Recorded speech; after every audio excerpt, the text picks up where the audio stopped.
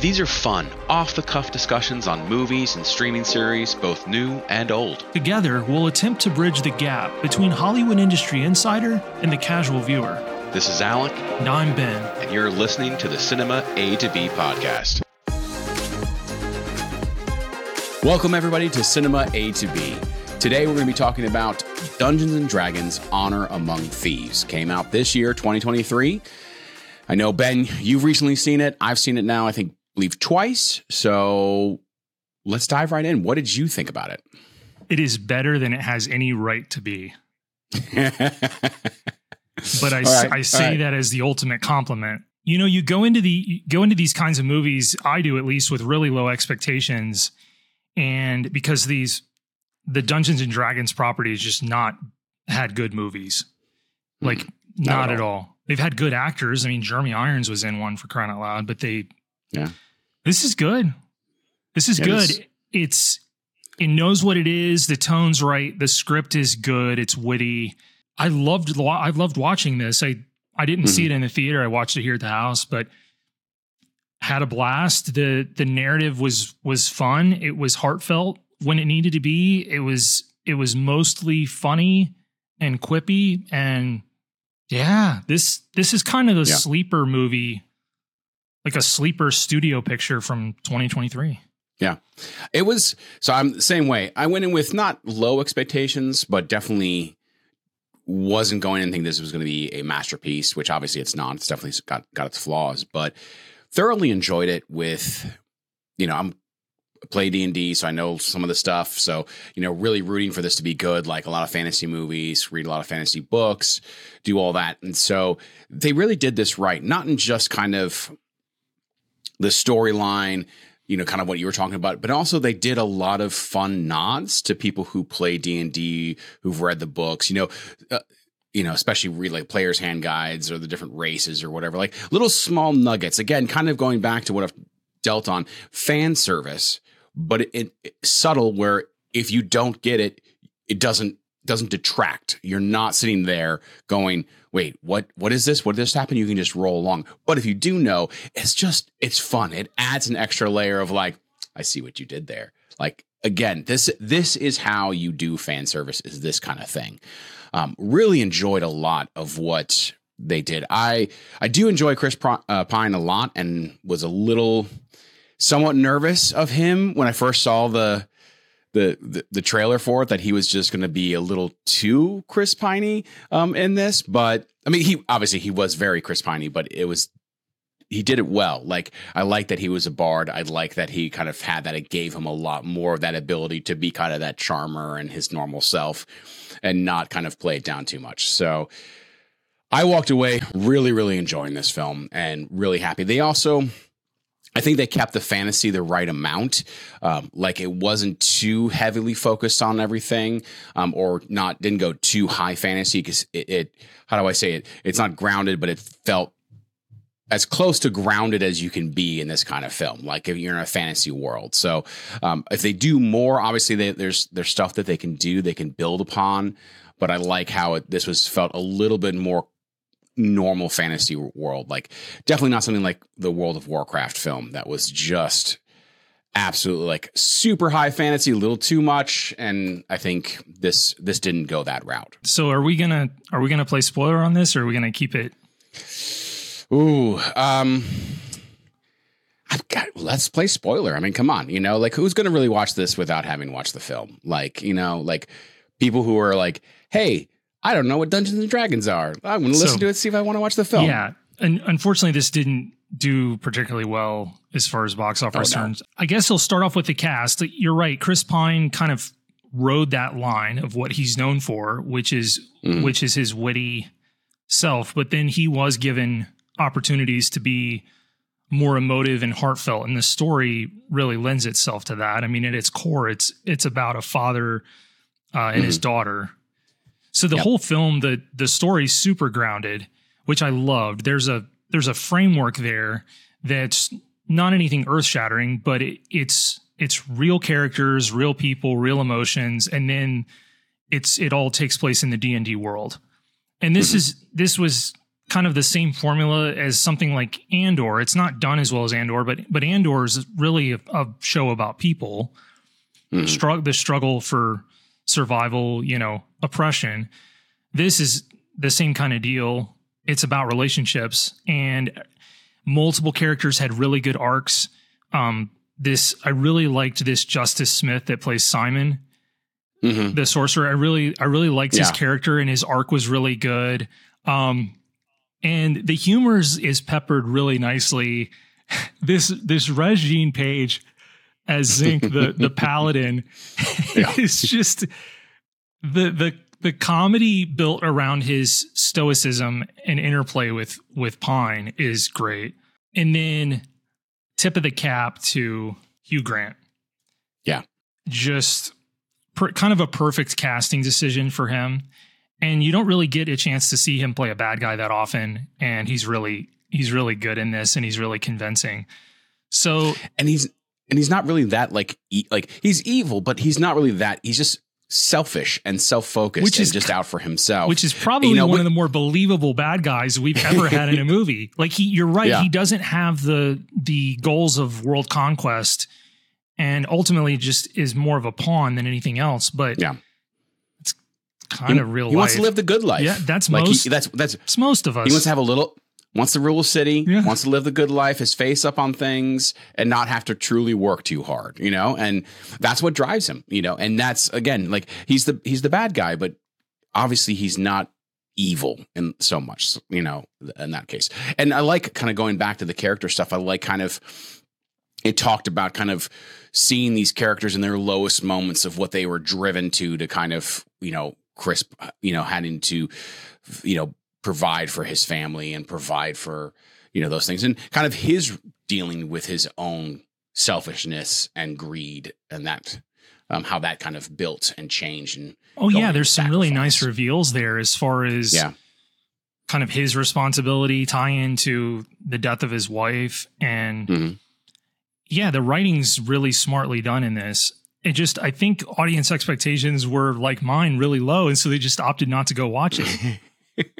Unfortunately, like who would have guessed that the script is really quite good? And now the acting is well done. Yeah. And funny as all get out. And I'm going to spoil it because we are going to play spoiler. The funniest moment for me is when they've got to bring those guys back from the dead. Yes, absolutely. And it was brilliant. And I'm not going to go 100% spoiler because I'm not going to I don't need to describe it any more than that. But those moments in the movie, and then the mid credit scene that they set up perfectly for that, was fantastic. And some of that reminded me, there were certain moments, especially in that graveyard, I had serious Evil Dead and Army of Darkness vibes. Yeah. 100%. There's a little bit out in there, in a little bit of a nod to Raimi. Yeah. With Army of Darkness. Like it's got a little bit of that feel, except it's a very beautiful, pristine image from 2023. Also, that scene that where they talk with the dead guys was supposed to be only like one or two, but then they kind of were playing with it and let like people kind of act and improv, and they're like, nope, we're going to do more, this whole montage of things. And like, so they spent a lot more time doing it than they were actually planning on. Or at least that's what I've read, but it was awesome. Oh yeah. It's just, I mean, it's that kind of comic timing, that callbacks, that kind of like that repetitive comedy that just kind of, they did it just enough to make it super funny and then stopped, and they didn't kind of overplay it. Like I wasn't like, okay, can we move on? Like they hit it just enough where I was like, oh, I kind of want more. But like, it was good that I didn't get more because it would have lost its luster. But it was. And now at first glance, Michelle Rodriguez just looks completely typecast in this movie. And to a certain extent she is, but fortunately the writing is good enough. She's got an arc too, and kind of breaks with convention of, typically Michelle Rodriguez just plays like a really angst filled character, and there's really no other dimension to her. That's just kind of, that's kind of what she got relegated to in the Fast and the Furious. That's what she got relegated to in Avatar. And at first you think that's what she's going to be held to in this, but the character's deeper than that. And that that shell kind of evaporates real quickly. About halfway through the movie, you realize, well, this character's got more going on. But I loved that cameo. Yes. Of her husband. So good. And I'm like, how did they get him? Like, what are the connections here? Like, is this a group of friends that I'm not aware of? Like, is he friends with the director, or is like he friends with Pine? Because it just came out of left field, and I was like, oh, that's fantastic. And it was probably just him showing up for a day, probably working for scale or some really small amount, just doing a favor. Yeah, I don't know either, because I'm trying to rack my brain of like, he's been in movies with Pine or Rodriguez or like Hugh Grant, and I can't think of a single one that he was in. No, and maybe they went to him, they said, here's the script. He's like, I'm not available for more than like a day or two, but I'll do it. But it was great. It was great. And maybe he's a big D&D fan. Maybe like that's entirely like he wanted to be a part of it, I mean, you remember like with Star Wars, when Force Awakens, you had so many famous people like wanting to be it. Oh yeah. Daniel like, Craig as a stormtrooper. Yeah. So maybe I'm surprised they didn't see like Henry Cavill or something in it then. Yeah. Well, I think he's got his own kind of not issues, but a little too much news around him, and he's now focusing on his Warhammer series, and at the time The Witcher, and so he probably was like, no, you can't go with a competing fantasy series and be in it. Thank you very much. It's probably true.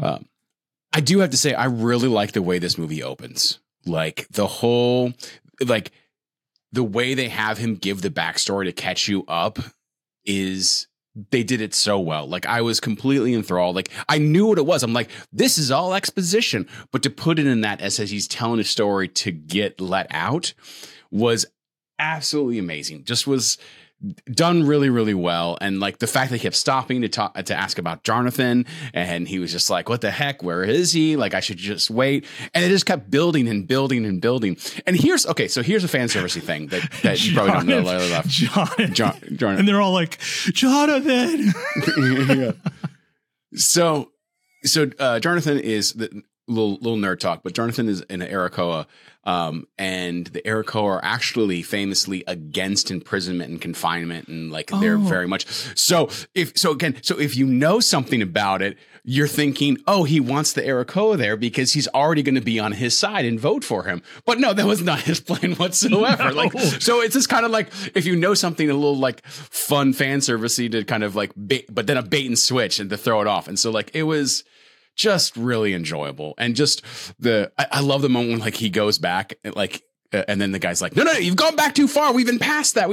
Like, it's just these little tidbit fun comedic moments that just push this story along and kind of gave it somewhat of that, not ride, but just let it flow and let it move forward, but at a good pace, but yet allowed for that to build this world, to build these characters, but then allow for those moments of them to kind of turn around. Too. Yeah, I just love these movies that know exactly where they sit as far as their tone and seriousness, when to be serious, when not to, what they can get away with.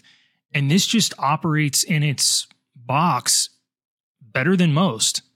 Mm-hmm. The serious moments you buy into and you're like, oh man, yeah. And then most of it is comedic, but then the movie never feels like it's trying too hard. Like it kind of it operates within its plot, and the comedic moments they're well written, but they feel pretty natural.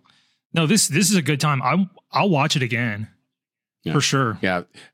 I love it because it feels pretty much like any type of campaign that you actually play in D&D, where you play it, you try to be serious, but then it just usually rolls into jokes. I mean, like that's of all the games that I've played for tabletop, role-playing games, it always delves into something dumb, and then we all laugh about it and make jokes, or we go off like some random tangent, or our sorcerer's actually not that great of a sorcerer and he's always rolling ones or failing saves, and we got to save him, or he's not really actually doing what he's supposed to do, except for like that one moment when it actually matters, and then it's like, why can't you roll that all the time? So it kind of had that feeling. Like I really felt like, okay, hey, this actually works. This feels like I'm kind of watching Critical Role or watching some actual podcast, but just they're acting it out. And instead of just sitting there. Well, that's great because, and this is perfect because we are both on kind of the opposite end of the spectrum when it comes to this movie and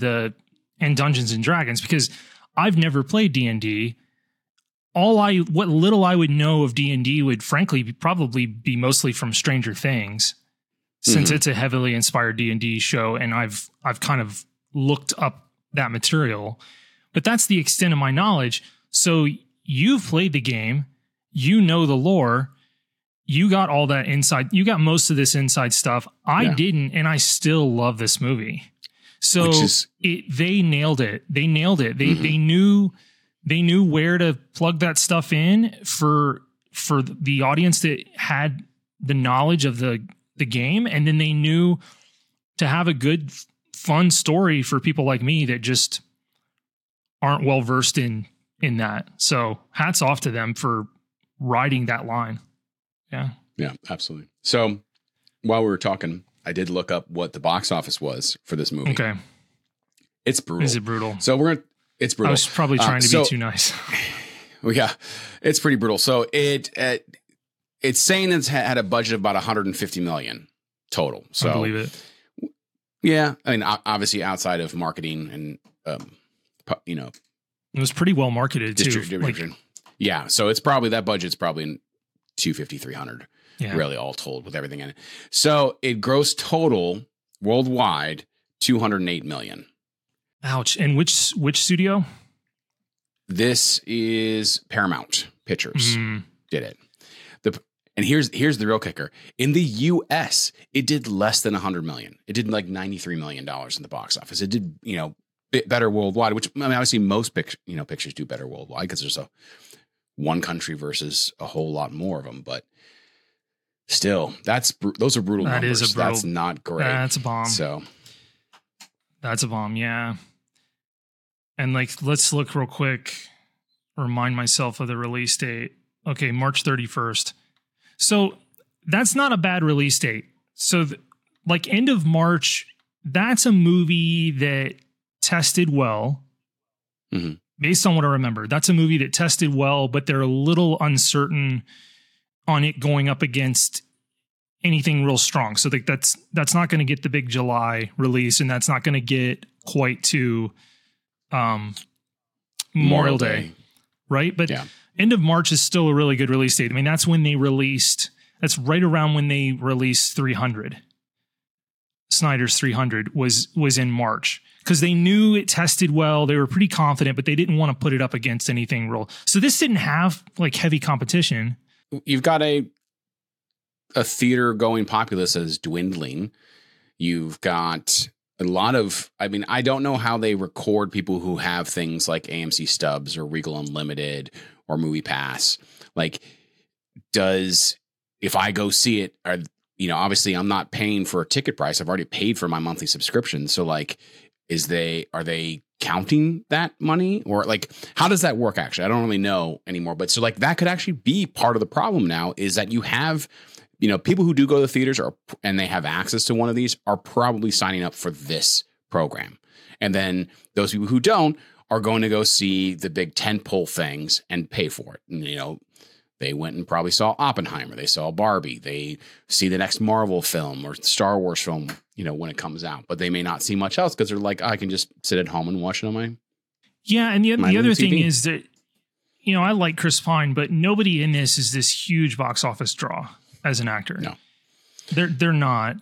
Chris Pine was at one point, I mean, not a big box office draw, but he's definitely, I think he started to pick things that he enjoys doing more so than getting the name recognition. So yeah, I mean, he blew up with playing young Kirk, and then they tried to relaunch Jack Ryan with him, and unfortunately the script just wasn't good. I don't think it was. I don't think it was a problem with him. I don't think he was a bad casting decision to play young rebooted Jack Ryan. But those movies have just had script problems for a while now. Yeah.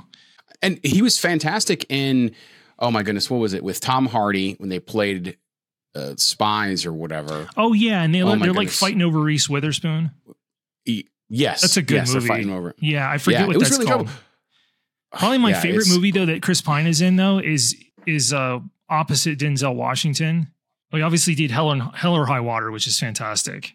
Oh, we are going to be talking about Hell or High Water at some point. Yeah, we will. So my favorite movie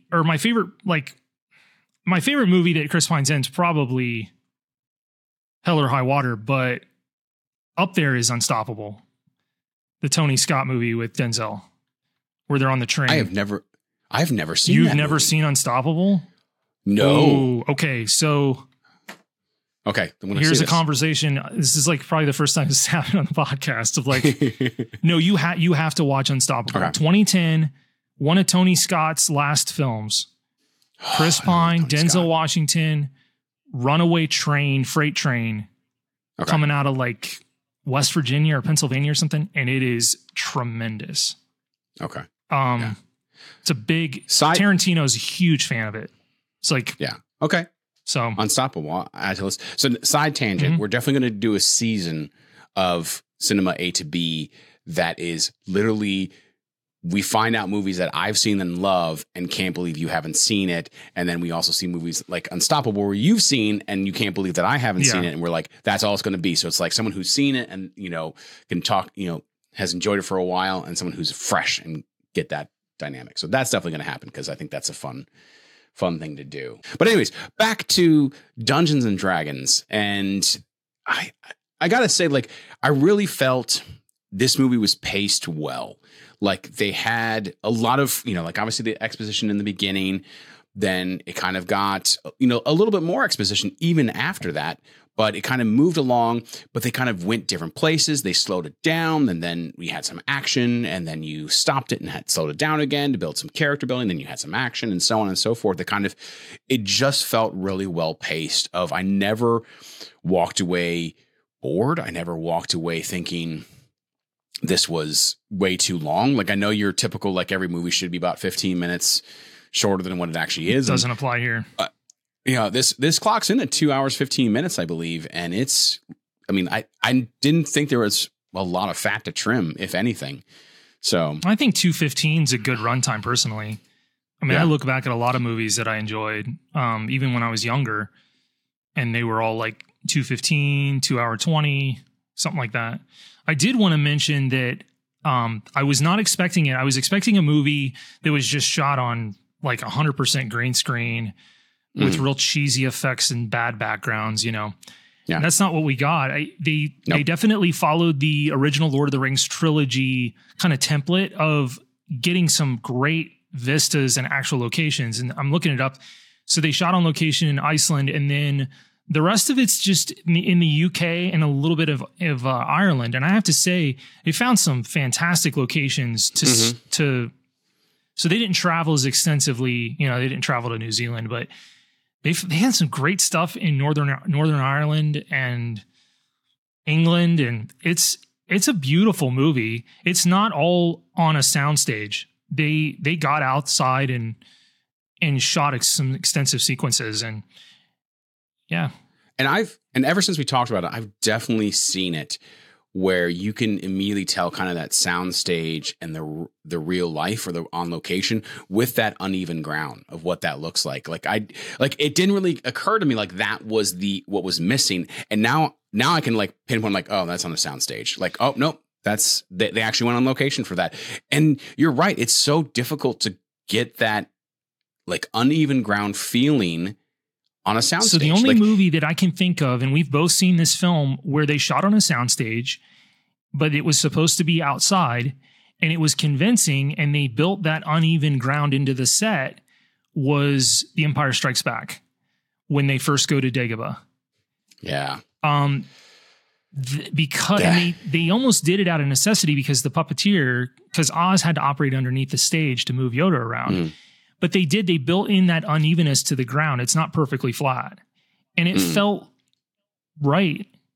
So, yeah. What's the show I first mentioned that on was, it was, Rings of Power? Talked Mandalorian. Or Mandalorian. Mandalorian, yeah. Mandalorian, when we talked about it, because we were talking about the volume. Rings of Power suffers the same problem though. Yeah.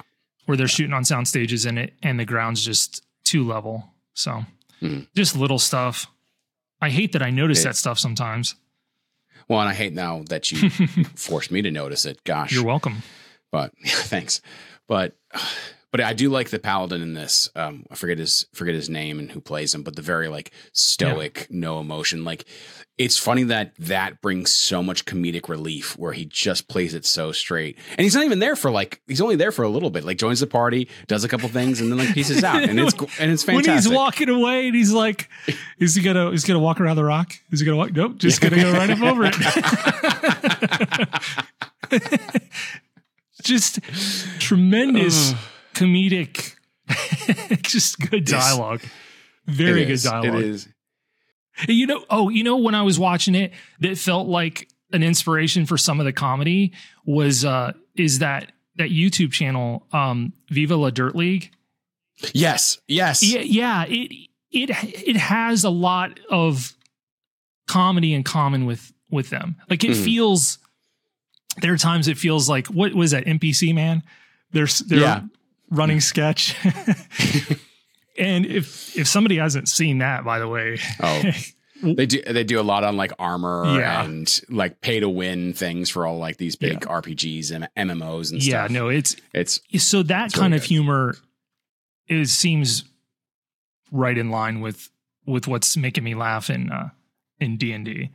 I did really like this film, and it's sad that it did so. Like I didn't even know. I knew it didn't do great at the box office, but it's sad that it did so terrible at the box office because it means we're not going to get there's no sequel. It's super unfortunate because there's so many.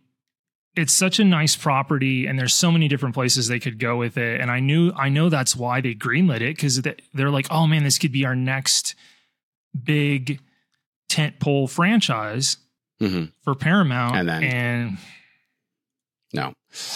Yeah, hopefully they do something with it because they definitely who's the director on this and the writers? Like it's definitely it's John Francis Daly and then Jonathan Goldstein, and they wrote and directed, and then there was a third writer, Michael Giglio or Giglio.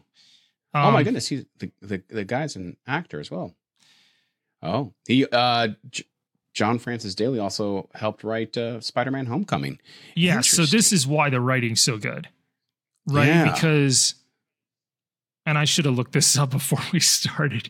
Yeah, I know. But yeah, he wrote Spider-Man: Homecoming. He wrote Horrible Bosses and Horrible Bosses 2, which their first one's funny movie.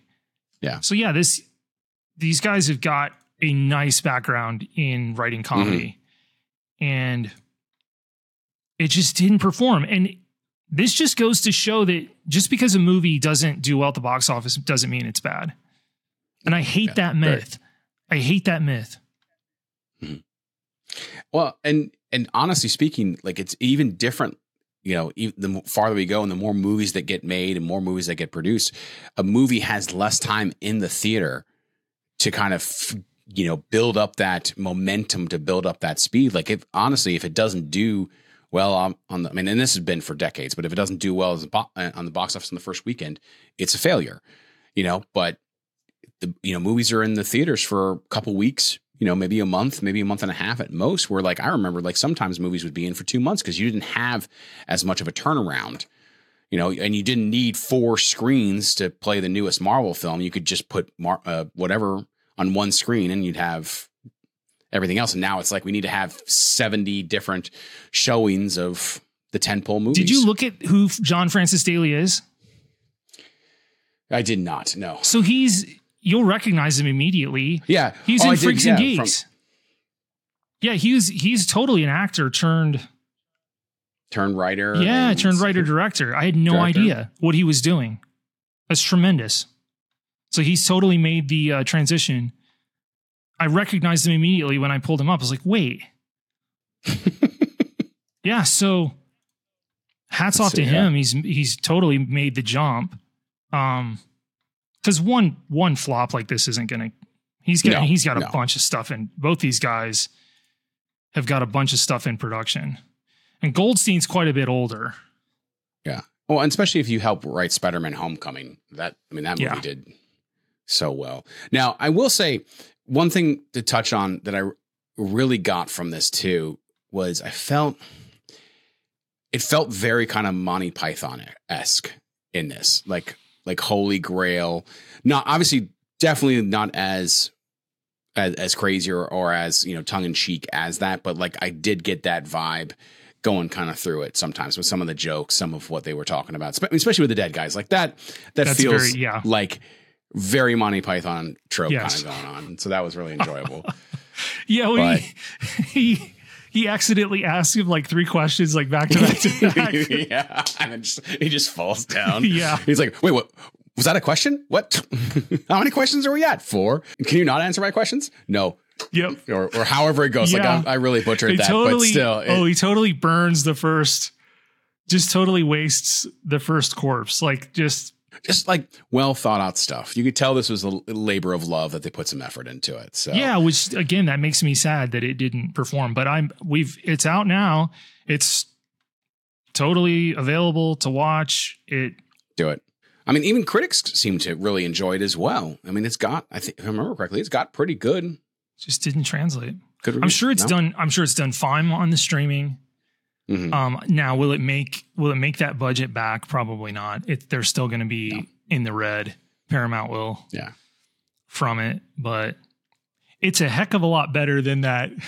What was that ridiculous, like fantasy comedy with James Franco and oh my goodness, and it has its moments, but like.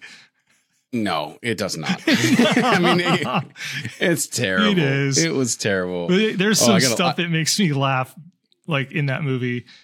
I gotta look that up now. Which one is that? I can't even. Oh, Your Highness. Yeah, and he did it with Danny McBride. Danny McBride. It has its moments, but it is not good. It's it's trash movie. Yeah, yeah, it is. It's not. Yeah, this was that one. This was quite a bit better than Your Highness. Well, and I think it boils down to that we've talked multiple times about things is that it is a story that can go multiple places. That it's not a Dungeons and Dragons story. It is not a fantasy story. It is a story like the base points of it is a story you can put out and put it almost any era. You know, it is a group of people who are looking to redeem themselves. They have fallen from grace. A father, businessmen, those kind of stuff, people who've lost their spouses and kind of building back from that. And like how low, kind of, a little bit of Les Miserables, like how, when you're poor or when you are struggling, how far will you go? Like what is that point? Mm-hmm. So you can pull that out. I mean, granted you have the trappings of fantasy, but those are not what make the movie. So, well, we were well past our gone. Like half hour we've gone on D&D Honor Among Thieves, but yeah, good film. Like I said, far exceeded expectations, better than it has any right to be. Definitely recommend it if you haven't seen it and we just spoiled it and you feel motivated to still watch it, and do it. Yeah. But watch it again. Yeah. I mean, obviously for someone who, knows some of the stuff, has read some of the Forgotten Realms and Dragonlance books and has enjoyed them. I really liked it. Got to pick up some things. Ben, having done none of that, also really enjoyed it. So, which is great. Well, we appreciate you tuning in to Cinema A to B. Mm-hmm. And if you're watching on YouTube, you enjoy the conversation, join in the conversation with a comment and hit the subscribe and the bell. And we thank all of our listeners from all over the globe on the audio-only podcast. Appreciate you. And we will look forward to bringing you a new episode every Monday. Monday morning, they drop on the podcast, and then 2 p.m. Central Standard Time for the YouTube. And that wraps it up. Until next time. Thanks, everybody.